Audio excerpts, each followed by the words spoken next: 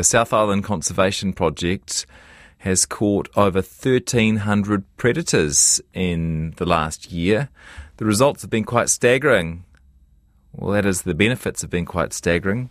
For example, the population of miro has risen from 1 to 6 birds per hectare since 2016. It works. The Hollyford Conservation Trust covers 12,000 hectares, centred somewhere called Martins Bay in Fiordland. And manager Lindsay Wilson has worked in the area for over a decade. Hi there, Lindsay. Yeah, good day, Jesse. How you going? Good. Please do introduce us to Martins Bay for people who haven't been lucky enough to get to that part of the world. Sure. Martins Bay is a beautiful part of Fiordland. It's located just a bit north, about 30 km north of Milford Sound, and it's basically the estuary of the Hollyford Valley, which if you drive through Milford Sound, you sort of go to the head of the Hollyford. It's a wee way before you hit the tunnel there, but it's just a beautiful part of Fiordland. It's got coastal sand dunes and podocarp forests and lakes and the river, obviously. So, yeah, spectacular part of New Zealand. How did you find yourself there? I was lucky enough to work for Doc for about 25 years, and the last part of that I was working out of Pianau. So I've sort of been through a fair bit of Fiordland in that time. And, started working with a group of passionate people on this project about 10 years ago. And what was the plan 10 years ago? The plan was initially reasonably small. It was to try and do some work to restore about 3,500 hectares of the lower Hollyford Valley, which was this really rich fertile part of the valley. So we started off with the idea of removing the predators from there and trying to get the bird numbers back to something like it would have been like back in the past. So that was the original plan, but it's sort of grown since then, and now we've expanded it to 12,000 hectares, as you said, yeah. Oh, you just dropped out there. You've expanded it to what? 12,000 hectares. That is a huge amount of land to be trapping. How do you do it? Yeah, no, it's cool. How do you trap that much land? Well, actually, we've got a sort of a good grid set up across the landscape there with some sort of trap lines through there, and most of the work's actually done with a team of really enthusiastic volunteers, and when they can't make the time or we can't get enough volunteers, we fill in the gaps with contractors. So we're really lucky to have a great team of people to do that work, yeah. I try to get in there about once a month myself and just love it in there, yeah. What are you mostly catching? With the traps, we're targeting stoats, so that's what we're mainly getting there. We get a few rats as a sort of a by-kill, I guess you'd say. But then around about this time of year, July each year, we also activate a rat control program, which is using a whole network of bait stations over about 3,500 hectares. So we're putting out bait at the moment actually to knock the rats down, ready to get the bird breeding season all geared up with low predator numbers. How about possums? Possums, yeah, we've been really lucky that Doc's worked with us in partnership right from the beginning of the project, and they've undertaken some aerial terrain control through the area 3 times now, and that's really knocked the possums down to very low levels. And then we do a bit of work just poisoning within our network as well, so we've got possums at very low levels, which is cool, yeah. Okay. Tell me about the results. Yeah, well, it's been spectacular. I mean, I guess I've been lucky enough to be involved with a bunch of projects around the country over the years, and this one stands out to me because the changes have been so dramatic in the sort of 10 years we've been operating. So anyone that walks through there now will just notice if they're lucky enough there to be for dawn chorus, it's just spectacular.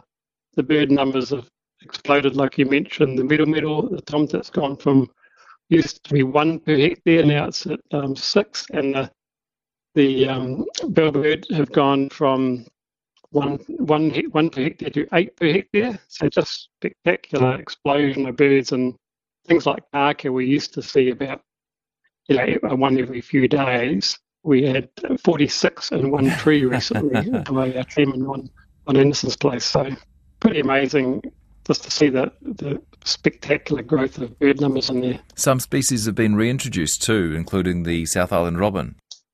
Exactly. Yep. We introduced them about nearly 4 years ago now, and they've established really well, and they're spreading out over the valley, so they're doing well. And I guess the other thing that's probably forest birds are what we focus on, but we're seeing a real increase in things like more cryptic things like fern birds and the bittern and tawaki, the pearl encrusted penguin. They're doing well along the coast there. So no, it's great to see. Yeah.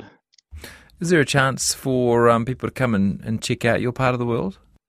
Absolutely, yeah. It's there's a good track. People can walk themselves down from the Upper Hollyford Valley all the way down. It's a few days walk down there, either on your own steam or there is a commercial trip, Hollyford Wilderness Experience. They do a guided walk down there, which is a great trip, and Hollyford Wilderness Experience work with us in partnership, supporting the work we do, and it's we really appreciate their support.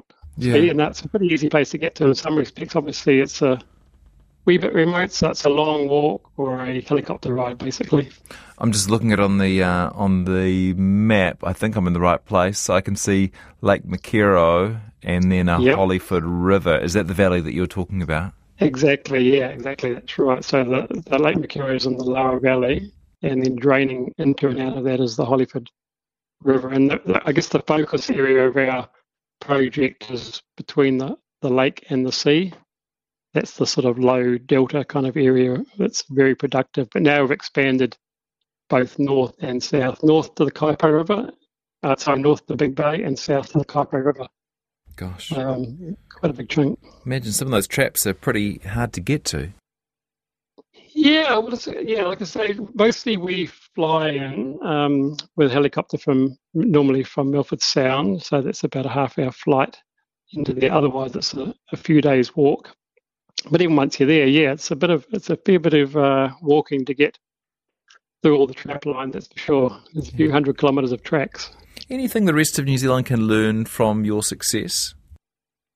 I think so. I'd like to think it might serve as an inspiration. People that go down there who haven't been to the Hollyford maybe for the last sort of 10, 15 years often comment about how spectacular it is. And so I think there's some sort of inspiration about in New Zealand, when we do work to control predators, we do get this amazing response often. And so it sort of shows that when you do it, good things happen, So hopefully it could serve as an inspiration for others.